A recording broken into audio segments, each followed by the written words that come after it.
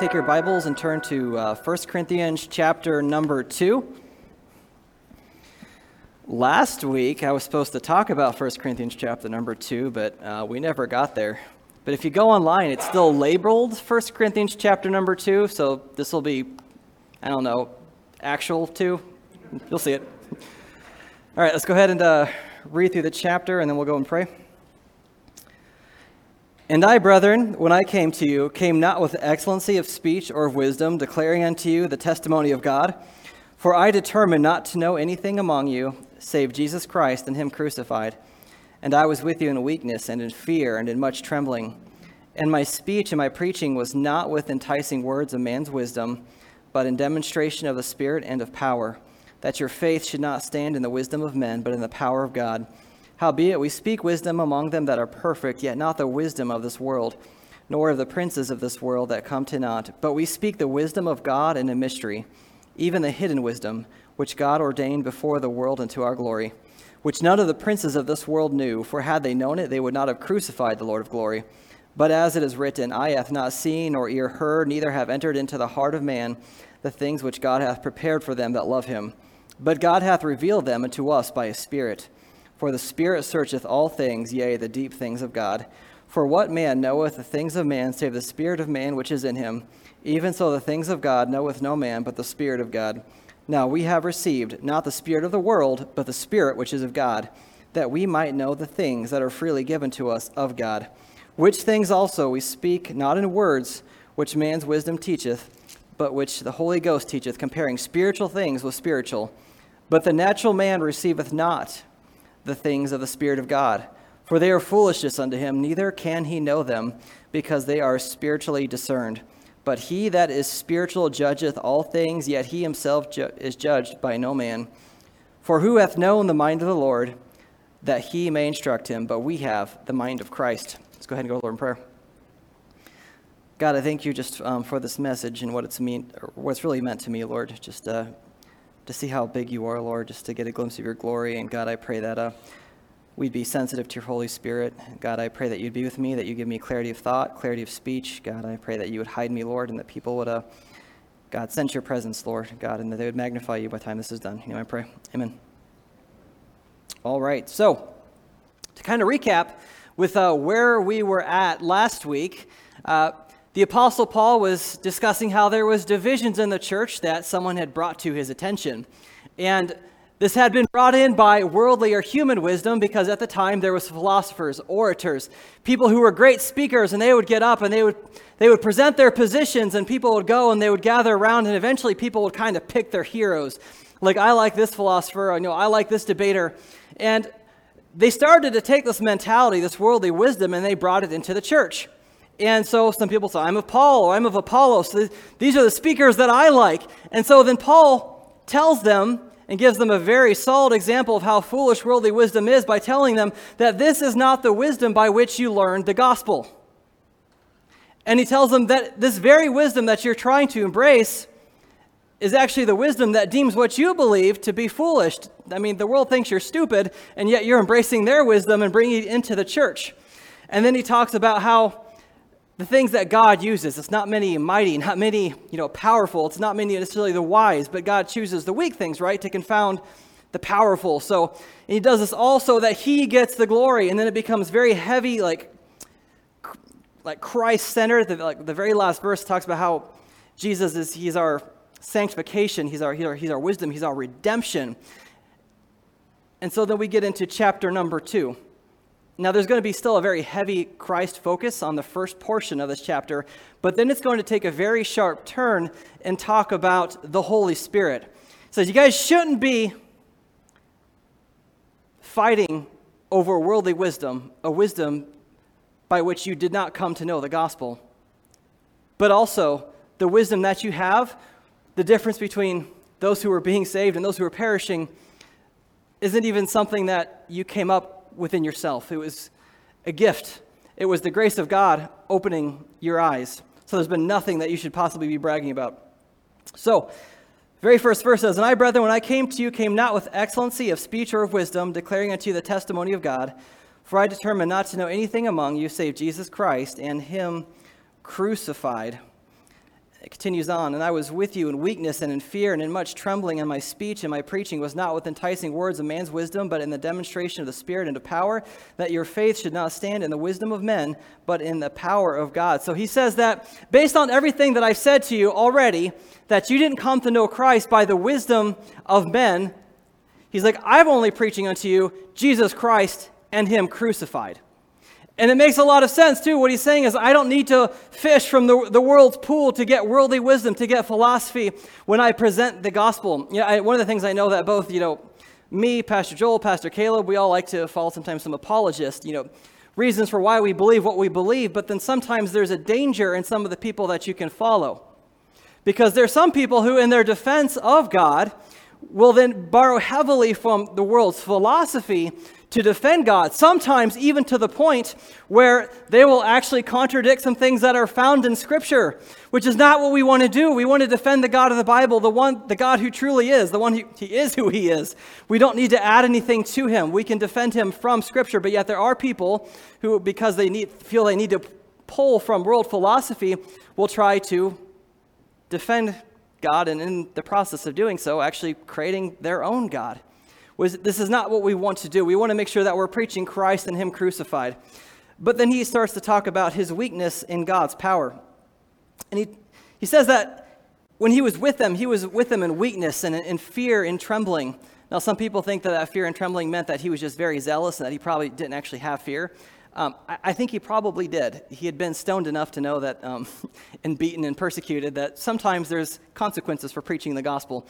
And it also plays off of chapter 1 as well, too. And that I do think some of it is being a little bit sarcastic as far as weakness, because we know weakness is what God uses. That is the power of God.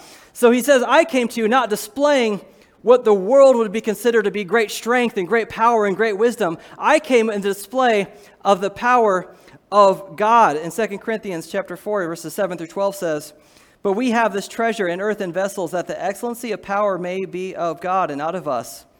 We are troubled on every side, yet not distressed. We are perplexed, but not in despair. Persecuted, but not forsaken. Cast down, but not destroyed. Always bearing about in the body the dying of our Lord Jesus, that the life also of Jesus might be made manifest in our body. For we which live are always delivered unto death for Jesus' sake, that the life also of Jesus might be made manifest in the mortal flesh. So then death worketh in us, but life in you. God uses us as his means to give out the gospel. But he says he uses us, as earthen vessels are essentially jars of clay. Why? Well, as we saw at the end of chapter number 1, it's for his glory. He wants to make sure there's no doubt and no mistake who's doing this and who's accomplishing it. So he chooses to use dirt for his purposes. He says that we are this dirt, but it's also something we need to keep in mind when we're giving out the gospel, that it is a work of the Spirit. So giving out the gospel can't be salesmanship. I know so many times I've heard people trying to convince people and to urge people to trust the gospel or trust Jesus Christ through the gospel, and I get that. There should be some urgency there because there's a lot at stake, but we also have to be mindful that we are not the ones that change people's mind. We think that if we argue well enough, if I bring enough philosophy, if I bring in enough wisdom, if I answer enough questions, then this person, yes, I can argue them into the gospel. But when we forget that it's actually being done by the power of God, a worst case scenario of what can happen, and it does happen, is false converts. You can talk someone into saying a prayer. But the problem is if they just say that prayer and they weren't actually under conviction of the Holy Spirit to repent of those sins, then you'll have someone who's made a profession of faith, and you see it all the time. I think it was I'm proud to be a Baptist. I love our heritage, but I think the stats for the Southern Baptist Convention, that people were rebaptized 3 or 4 times. Why? Why should that be happening? I think maybe if we are emphasizing more of the Holy Spirit's role in salvation, if we realize that it wasn't our wisdom to talk people in to getting saved, so we can make sure, and granted it's between them and God, but putting a heavy emphasis to make sure that the decisions are real. And I've seen that before too. I've been to the camp meetings, and I've been to some of the services where someone is giving up, and it might be a pastor, and they're giving a very passionate story about some terrible event that happened, and they'll talk about the flames, they'll get into hell. And again, I'm not saying there's anything wrong with being zealous, but then I've seen people come forward and they'll make emotional decisions. And yet you will not see them in church the following Sunday afterward. Their life was never changed. They didn't get saved because this was a work of man and not of the Spirit. I've seen people who've, pastors as well too, and it's a shame, they'll have the altar calls and they'll play the music for 15, 20 to 30 minutes and they'll play the emotional music to try to coerce people to come forward. And they're talking like, I need to have so many people at the altar to make a profession of faith. And then you'll get some people to come forward, they'll make a profession of faith. And for some reason they still get baptized. Not that they're truly resaved 2 or 3 times. There's something wrong there. There's something wrong there. If we realize that it's a work of God and it's the Holy Spirit that brings conviction, it should change how we give the gospel. 1, we should be a lot more prayed up. We should be walking in the Spirit, realizing that we are responsible for giving the message, but the power does not come from us. It should also give us a little bit more discernment too. We shouldn't be so quick to rush someone into a decision, because this decision needs to be one that's empowered by the Holy Spirit, and it needs to be a genuine one. And it's not one that we can force on somebody. We have to realize that. Like, my children are getting older now, and I know they're starting to understand the gospel. I think of Adeline, she can repeat to me and she can tell me about, she understands that Jesus died and that she rose again. But if I really press her and ask her about what it means to be a sinner, and does she need salvation, I know she doesn't get it yet. Could I talk her into saying a prayer? Yeah, but I'm not going to. I want to make sure that when it takes place, I pray to God it does take place, that is genuine. It's one where the Holy Spirit's convicting the heart and not just something that I'm forcing. And that's how we should be with everybody, realizing that it's a work of God. We're responsible for giving it out, but the power does not come from us. It should also help us, though, too, because sometimes we think, well, I'm inadequate for the task. Would God ever use me? Absolutely.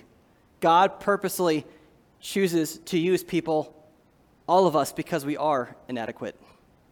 So we're thinking, hey, I can't give out the gospel because I don't think I have enough answers and I don't feel equipped. And I will say, as pastors, we want you to be equipped to answer questions. But I also want you to realize, too, that a lot of times you'll see someone get saved. It's not going to be because you had some great debate or necessarily always some great conversation. It's going to be those times you're talking to them and you're fumbling over your speech and you feel like these people must think I'm a moron for the things I'm saying. I know this isn't coming out clearly, and yet God works at the moment the person gets saved and their life changes, and it has nothing to do with you. Why? Because God always gets all the glory. We trust Him with the results. We're bold not because we're extra talented. We're bold not because we think we have the best arguments. We're bold because we realize that it's God. So don't be afraid to give out the gospel. And even when you are afraid, like the Apostle Paul was, it's okay. Have the courage to go out and do it. And don't worry about how your performance is. Because God uses the weak things to confound the mighty. And we are all weak and we are all inadequate. But through the power of the Holy Spirit, we are equipped. We see that this is actually, though, a wisdom for the mature. Verse number 6 says, "Howbeit, we speak wisdom among them that are perfect, yet not the wisdom of this world, nor the princes of this world that come to naught." The word mature here, there's a couple different thoughts behind it, but the one I personally believe that makes most sense in this context of this passage has the idea of being brought to completion. So it's talking about those who have trusted Jesus Christ as Savior. So for those of us who are saved, while the world looks at the gospel message as something that is being foolish, we accept it for the treasure it really is. It's the wisdom of God. It's the power of God unto salvation. But I really like how this finishes. It talks about the wisdom of this world, or the princes of this world that come to naught. For all different time spans, throughout the ages, there's been great thinkers. There's been powerful leaders since the very beginning of time, and the philosophy and the belief systems from those time to times are constantly changing. And there's people who have great minds and have a vastly higher IQ than probably any of us that are in here, and yet they were not able to find the truth of the gospel through that wisdom. And God says He's going to take what the world considers to be mighty, and He's going to bring it to nothing through what the world considers to be the foolishness of the gospel. I think that's really awesome, that as Christians to realize we have the true wisdom, we have the true power. And it's a wisdom that's been prepared for us from eternity past. Verse number 7 says, "But we speak the wisdom of God in the mystery, even the hidden wisdom, which God ordained before the world unto our glory. This verse is packed with a lot of truth. It's a tiny verse, but there's so much truth in it. It says, which God hath ordained before the world unto our glory. There is several spots throughout the Bible where it talks about what God has accomplished, what God has purposed before the world even began. Before I want to get into it, just to tell you that if you're a believer, you have a lot going for you. If you're not a believer and you will trust Christ, you've got a lot going for you. So let me explain to you a little bit. It's called, some people talk about it as being like the Trinitarian work of salvation. This idea of before time began, God knew that there would be a fall. He knew that there would be a sin. And let me clarify too, some people think that, okay, God learned something from eternity past, and based on that, no, God exists outside of time. We learn things because we live in time as they happen. God doesn't learn, God just always knows. So God knew that there was going to be a fall. And he purposed, God the Father purposed that the Son would go. So God sends the Son purchases our salvation, and then the Holy Spirit is the one that is used to draw us to the Son. When you trust Christ as your Savior, at that point, you are sealed and you are being made into the image of the Son. So then you are kept by the Spirit, and you are kept by the Son because the Son doesn't lose any. And then at the very end, which you can read in 1 Corinthians chapter 15, Jesus takes all the things, the Son, that have been restored to him, and he gives them back to the Father. And so you see this 360 picture of redemption that takes place that God had always had in his mind. And that is really awesome. That from the beginning, God knew who you were. Some people think, well, would God ever save someone like me? Knowing the things that I've done. When Jesus Christ died on the cross, he didn't learn anything about you. He knew what you would be, who you have been, and what you're going to be, because he just knows. He doesn't learn. He's outside of time. We'll go through some of these passages. Ephesians chapter 4, verses 5 and 6, and says, according as he hath chosen us in him before the foundation of the world, that we should be holy and without blame before him in love, having predestined us unto the adoption of children by Jesus Christ to himself, according to the good pleasure of his will, to the praise of his glory of his grace, wherein he hath made us accepted in the beloved. 1 Peter chapter 1, verses 18 through 20 says, for as much as ye know that you were not redeemed with corruptible things as silver and gold, with your vain conversation received by tradition from your fathers, but with the precious blood of Christ, as of a lamb without blemish and without spot, who verily was foreordained before the foundation of the world, but was manifest in these last times for you. And so this is that mystery that's being talked about that the world did not know, but this mystery that had already existed because God knew about it from before the foundation of the world. And so when you're thinking, does God love me? Does God really have a purpose for my life? Can I tell you, he knew you. He sent the Son for you. The Holy Spirit drew you. He convicted you. You came to the Son, and then the Holy Spirit sealed you. He is actively making you more into like Jesus Christ. The Son is keeping you, and then the Son is going to restore you to the Father at the end. So yes, does God have a purpose for you? Does he love you? He's always known you. He died for you. His work is still at work in you. And this is that great mystery that the world does not know. And I tell you right now, if you are not saved and the Holy Spirit of God is working on your heart, that means the Holy Spirit is drawing you. And if you will trust Christ, then you will be delivered to the Son. The Holy Spirit is going to seal you. All the sin that's still in your life, the Holy Spirit is going to begin to change you to be more like the Son. The Son is going to keep you. And then the Son is going to deliver you to the Father with a new glorified body. You've got a lot at work on your behalf. For those who believe the gospel, that is something incredible to think about. It's so big. It's the entire narrative of Scripture that we see from Genesis to Revelation, God's plan of redemption and how things have fallen, and then bringing everything back to himself. This is that great mystery. This gives Romans 8:28-31 much more of a punch. And we know that all things work together for good to them that love God, to them who are the called according to his purpose, for whom he did foreknow, he also did predestinate to be conformed to the image of his Son, that he might be the firstborn among many brethren.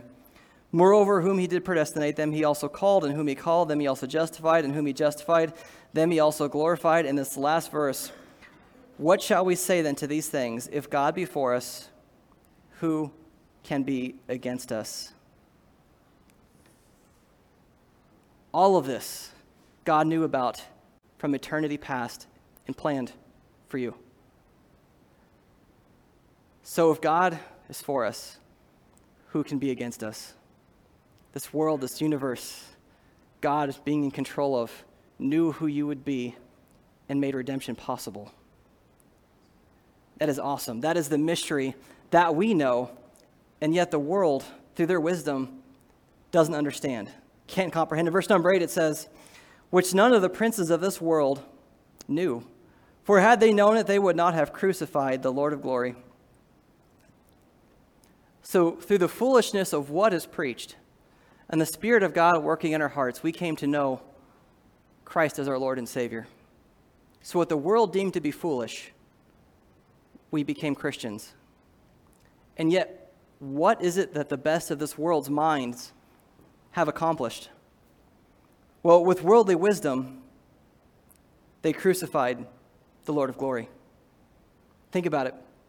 With all the scholars that existed back then, all the Sadducees, the Pharisees, the philosophers of the time, all the great minds that existed, and they missed everything that was taught in Scripture.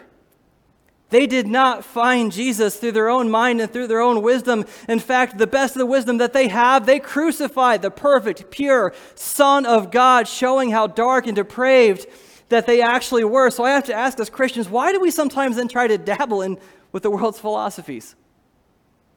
If that, the pinnacle of the darkness of humanity and the sin that we could accomplish, this is what the world's wisdom brought about, then why, as Christians, do we try to pull from this pool of wisdom? The best minds of the time, and this is the best that they could accomplish, was the darkest deed ever done in history. And it's interesting to me that God used their foolishness to bring about his purposes, and they didn't even know it. That's crazy. And so while they didn't know it, then he goes on to quote Isaiah verse 64, verse 4. But as it is written, eye hath not seen, nor ear heard, neither have entered into the heart of man the things which God hath prepared for them that love him. I want to read the entire passage in context, starting in Isaiah 64 and going through verse 1. It says, Oh, that thou wouldest rend the heavens, that thou wouldest come down, that the mountains might flow down at thy presence, and when the melting fire burneth, the fire causeth the water to boil, to make thy name known to thine adversaries, that the nations may tremble at thy presence. When thou didst terrible things which we looked not for, thou camest down. The mountains flow down at thy presence. For since the beginning of the world, men have not heard nor perceived by the ear, neither hath the eye seen, O God, beside thee, what he hath prepared for him that waiteth for him. So he's using this as an illustration that from the beginning of the world, God has done some marvelous things. Some wonderful things, and he did things that the people didn't even realize. He's planning things that people can't even comprehend, and he says the gospel is one of these things. It hasn't entered into their ears, into their mind. It's something they haven't seen or they could really truly grasp what the gospel is. But then this next part says, we can understand these things. Starting in verse number 10, it says, But God hath revealed them unto us by his Spirit. For the Spirit searcheth all things, yea, the deep things of God. For what man knoweth the things of man, save the spirit of man which is in him? Even so, the things of God knoweth no man, but the Spirit of God. Now we have not received, not the spirit of the world, but the Spirit which is of God, that we might know the things that are freely given to us of God. Now, I feel bad because I know I've said this in the past, but this is probably one of the most butchered verses in the Bible as far as context. We preach it as, okay, this is something that we are one day going to receive. It's not. He's saying this is something we received already. What is it that we have received? It's that mystery that God knew about before the foundation of the world, the gospel, his plan of restoration, the whole counsel of God. He's like, the world, as much as they've searched for what they think is truth with their corrupt minds, has never been able to find it. In fact, they can't even comprehend it. But because of the Spirit, because of God's power, you have received it. You have comprehended these things. If you're a believer, there was a time in your life where you understood the gospel and put your faith in Jesus Christ, and it's because of the Spirit of God that was working in you. And he brings up the illustration as far as, it's only a man's spirit that understands what's going on in his mind, essentially. It reminds me, ever since I was in probably elementary school up to my mid-20s, I used to daydream all the time, right? And so then people would talk to me and they'd be like, so, Larry, and then this is what I was hearing. Nothing. And so what do you think about that? What? Were you, I'm sorry, were you talking to me? And they're like, were you just droning? No, there was a lot of stuff going on in my mind, believe it or not. None of it was based in reality, but there was stuff going on up there. And from the outside, they had no idea what was going on. But because I'm me, and the Spirit within me, I comprehend what's going on within my mind, saying the same thing for God. We can't comprehend God's thoughts on our own. But the Holy Spirit of God kind of acts as a bridge between us and God and gives us an idea and understanding of what's going on in the mind of Christ. It's called illumination. And it was through this, through the preaching of God's word, primarily through God's word, and sometimes the Spirit of God just kind of prompting you and giving you decisions, that God speaks to us. That we have kind of an understanding of what's actually going on in his mind. Verse number 13 says, which things also we speak, not in the words which man's wisdom teacheth, but which the Holy Ghost teacheth, comparing spiritual things with spiritual. Makes me think of what the psalmist said in Psalm 119:18. Open thou mine eyes, that I may behold the wondrous things out of thy law. In context, this is primarily talking about the gospel. That people didn't comprehend it, that they couldn't perceive it without the assistance of the Holy Spirit opening their mind. But it does have a lot of application for us continually as Christians as we read through the Word of God. If you find there's times in your life where you get in a rut, where you're reading the Bible and you don't seem to get anything out of it, perhaps you're sitting and you're listening to a message being preached, and if it's today, it's probably my fault, not yours. But sometimes it has to do with the fact that we're not really in tune with the Spirit. We're not really walking in the Spirit. So you can go into Scripture and you can read it and you not necessarily pull anything out of it for weeks on end, because it's a spiritual book.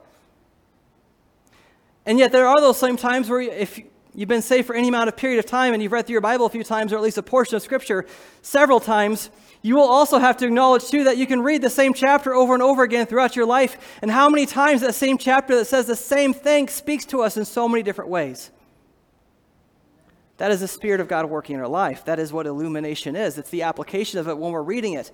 And it's so important that we are prayed up and that we are spending time in the Word of God and we are listening to good voices, but also being mindful that we understand that it is a spiritual work. We see that the natural man, though, does not understand. It says, but the natural man receiveth not the things of the Spirit of God, for they are foolishness unto him. Neither can he know them, because they are spiritually discerned. That neither can he know them is literally eudunatai gononai. In the Greek, it literally states, is not able. The natural man is not able to understand the things of God. And the idea of discern, it can mean judgment or praise. So this is where things get kind of like weird, like when people try to explain this passage. And sometimes it's a little bit funny the way it gets presented. But some people will then think, okay, that means a human being, can't have any idea or understanding of what the Bible is actually teaching. That's not saved. That's not entirely true. There's atheists out there that can actually quote to you truths from Scripture. But there's a difference between understanding the truth and understanding the application and the value of it. Let me give you a good example. Like, I'm from Iowa. I'm not ashamed of that, mostly.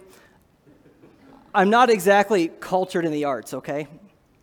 My sister, Beth, is a brilliant artist. Like, she can draw. She's spent a lot of time into it. So here's the thing. We could both be looking at a painting, right? And she could see the colors and explain to me the expression of what the artist was intending and how all this goes together. But if she's not there, I will look at this painting and be like, this is stupid. Why do I care? So there's someone with the mind who sees the value of something, and there's someone like me who acknowledges there might be value to it, but I don't understand it. I don't get it. To me, it's really worthless. So I've heard this passage taught too. Well, without the Spirit of God, the person has absolutely no understanding of what's being taught. It's almost like, okay, with that view of mind, it's whenever you're presenting the gospel, it's like the person becomes brain dead. Like, there's like, oh, what? That's not what's happening. Just like when I'm looking at a painting, I'm not like, oh, what are colors? That's not what happens. But there is a value. There is an appraisal that's taking place. Someone looks at the gospel. They see it. They might even be able to repeat the words back to you. But in their minds, there's no value. The application for them really, in their minds, isn't important. We see that in Scripture in Romans 3:11 says that there is none that understand, that there is none that seeketh after God. Romans 8, verses 7 and 8 says, but the carnal mind is enmity against God, for it is not subject to the law of God. And again, another very emphatic portion of Scripture, neither indeed can be. So then they that are of the flesh cannot please God. Ephesians 2, and you hath he quickened who were dead in trespasses and sins, where in time past you walked according to the course of this world, according to the prince of the power of the air, the spirit that now worketh in the children of disobedience, among whom also we all had our conversation in time past in the lust of the flesh, fulfilling the desires of the flesh and of the mind, and were by nature the children of wrath, even as others. What does this not mean, though? I'm not stating that we lose free will and that we don't have choice. What does this mean, though? Well, according to our nature, we're always going to choose based on our nature. We're always going to choose what we love.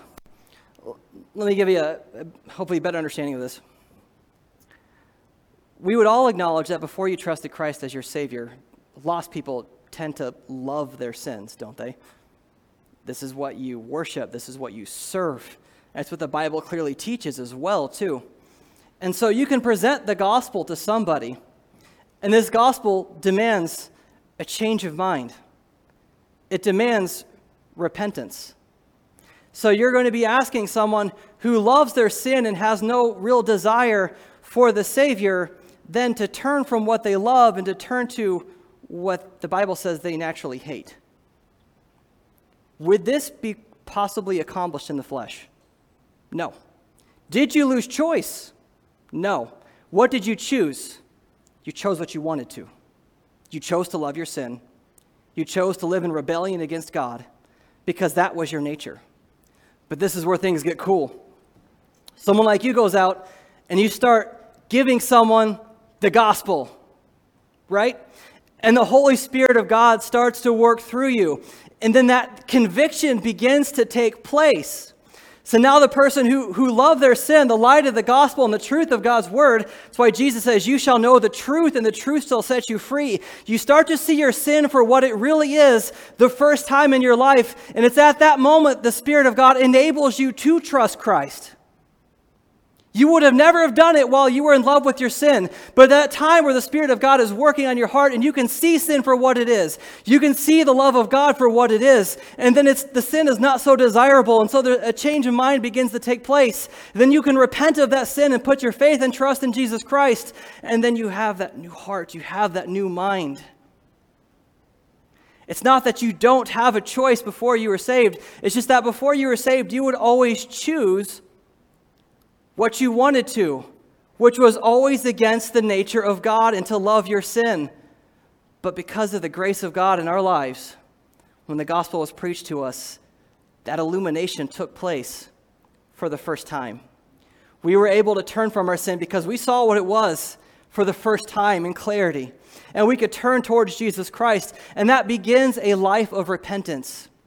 And this process will begin from the point of salvation for the rest of our lives. When we start to read the scripture, we start to hear preaching, we start to listening to good, sound, biblical teaching, more illumination takes place. He exposes more sin in our life. We see it for what it truly is. And then we continually repent. And then we continue to be made more and more into the image of Christ, which is why I'm very careful with the words I used when presenting the gospel. Some people say to be saved, that means you make Jesus Christ Lord of all of your life. That is not true. The entire process of being saved is Jesus becoming Lord more and more of our life as we become more like Jesus Christ. So we have that initial surrender where God illumines some of the sin that we can see. And so, yes, we do turn, we do become followers of Christ, but following means walking and making progress. And that illumination is still working in your life as you come into Scripture. He shows you more, you see sin more clearly, which is why when you talk to people who are actually faithful, mature Christians, When you ask them about their life and how they view themselves, they will not think, oh yeah, I'm such a great person, because the closer we become to Christ, the more we realize how absolutely, desperately we need Christ. That should keep us humble. Spiritual maturity and becoming more like Christ, it also doesn't mean that we walk around condemning ourselves, but we realize the more you get closer to Christ, there's a lot more work that needs to be done.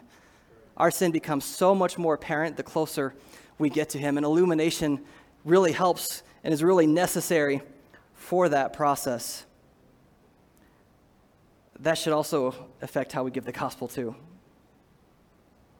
Understanding that sometimes you're talking to someone, it doesn't seem like you're getting anywhere. Spirit of God may or may not be working at that time. But it should also give us great hope, though, too, because sometimes you'll see people like the Apostle Paul himself, someone who was really just bent on destroying Christianity, and yet we see Christ telling him it was hard for you to kick against the pricks. There was conviction going there we couldn't even see. Be faithful to give the gospel out to everyone, and even though it seems like they're rejecting it, understand the Spirit of God can be working in ways you can't even see, that you don't even notice, but also realize that you are responsible for giving the gospel, but you're not responsible for the outcome of the gospel. Some people take that on themselves, and they become so deeply burdened by it, and they think that, okay, this is performance-driven. And I've seen it, unfortunately, within Christianity. This is how many people I saw saved, this year. And because the way they do it, and it's more of a man-centered approach. Yeah, I've seen 50 people saved and one person baptized. Okay, so maybe one person actually got saved, and the others are really up in the air.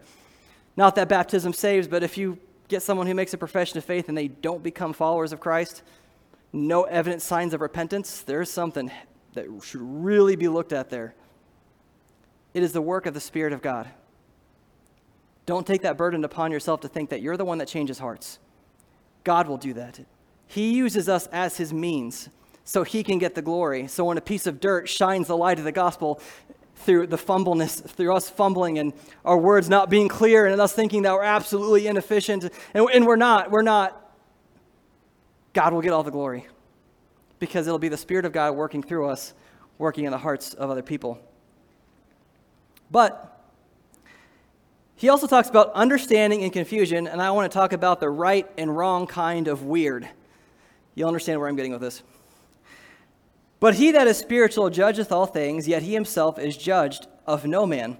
So we already established that when the Holy Spirit of God comes to live in your life, you have understanding you didn't before. You have the capacity to understand the things that you didn't before. And due to illumination, we begin a life of repentance and we become more and more like Jesus Christ. Well, if the natural man can't understand the Scripture that's changing our lives that have been changed by Scripture are also going to be foreign to those who are seeing our lives. But that gets into the right and wrong kind of weird. Because I've heard a couple different things, and it also causes confusion to the world, but not the confusion it should. I've heard some people who are more part of like a hyper-grace church movement where repentance isn't necessary. There's no dedication needed for Jesus Christ in your life. Live however you want to. Come to our church. Be entertained, but don't grow as long as you keep on coming. And those people will come. I've worked with some of them. They'll come to work, and you can see there's no dedication. It's very apparent that the kingdom of God is not on their mind. It is of no concern to them at all. And then they'll talk about, oh yeah, I'm a Christian. You should come to our church. But then the way they live, the ethic they have at work, and how they basically the integrity that they don't have, and all these signs like, hey, you claim to be a Christian, but this doesn't seem to match your message. That's the wrong kind of weird. But then we have other people who are on the other side of it, to the extreme where it's more of a legalistic movement, where you've got people who are saying you need to take a set of man-made rules upon your life, and they'll put heavy emphasis that if you do these things, people will notice you're Christians because you're different, and they'll say you need to do all these things, but they don't even have a thimble amount of Bible in context to back up anything that they have to say. You need to embrace this on your life. You embrace it wholeheartedly, and people see you, and they're like, yeah, you're kind of weird, and you're like, oh, good, people know I'm a Christian. No, you're just weird. That's not it either. What do we want? We want people who are dedicated followers of Jesus Christ, who understood the cost of discipleship meant that following Christ means dying to our desires and having a zeal for him and for his kingdom. Authenticity, not taking on man-made rules, but also not neglecting the rules that we find in God's word. following Christ wholeheartedly, taking his yoke upon us, where it becomes evident that he truly is Lord of our life. When people see us, they'll say that they did like an Acts. They'll take notice that you've been with Jesus. Your words will change. Your motivations will change. Your attitude will change. What you live for will absolutely change. That is the right kind of weird. I want people, if they're going to think I'm strange and unusual because I'm more like Jesus Christ, not because I became a victim of man-made systems. That is what we want in our life. And that is what God uses sometimes as a means of grace to get the gospel out, because they see there's someone who has been with Jesus. The Holy Spirit of God begins to work. They see the authenticity of Jesus Christ in your life. You give that gospel, and with the power of the Holy Spirit, that your life that God will use as a testimony to them to open their minds, to shine the light. They'll see the sin for what it is and turn to Christ, all because of the grace of God. That's awesome. That's what we should strive for. It's what it's discussing, that we can judge all things in the sense spiritual things. We have that capacity, but the world will not judge us accurately. Verse 16, for who hath known the mind of the Lord that we may instruct him? But we have the mind of Christ. And it's simply stating that those who don't know Christ don't have his mind. Those who do, do. We have access to it. So I need to go back again, or as I said last week, I need to circle back to chapter number 1 so we understand why Paul is saying all this. Because remember, chapter 1, 2, 3, and 4 are all about really disunity within the church. And so he tells them that you weren't saved by the wisdom of men. And then chapter number 2, he's basically stating you weren't saved by your own efforts. The difference between you and someone who doesn't know Christ as their Savior is the grace of God. So what's the point of disunity? Why are we bringing up worldly philosophies into our church and then arguing over them, is what he's getting at. He's like, the true wisdom of God is deemed as foolishness by the world. You weren't saved by the wisdom of this world. In fact, you weren't even saved by your own doing. He says, be humble. And you'll see this theme continue on through chapter and through all the verses of 3 and 4. These strong arguments where it almost seems like he's rabbit trailing, but he's not.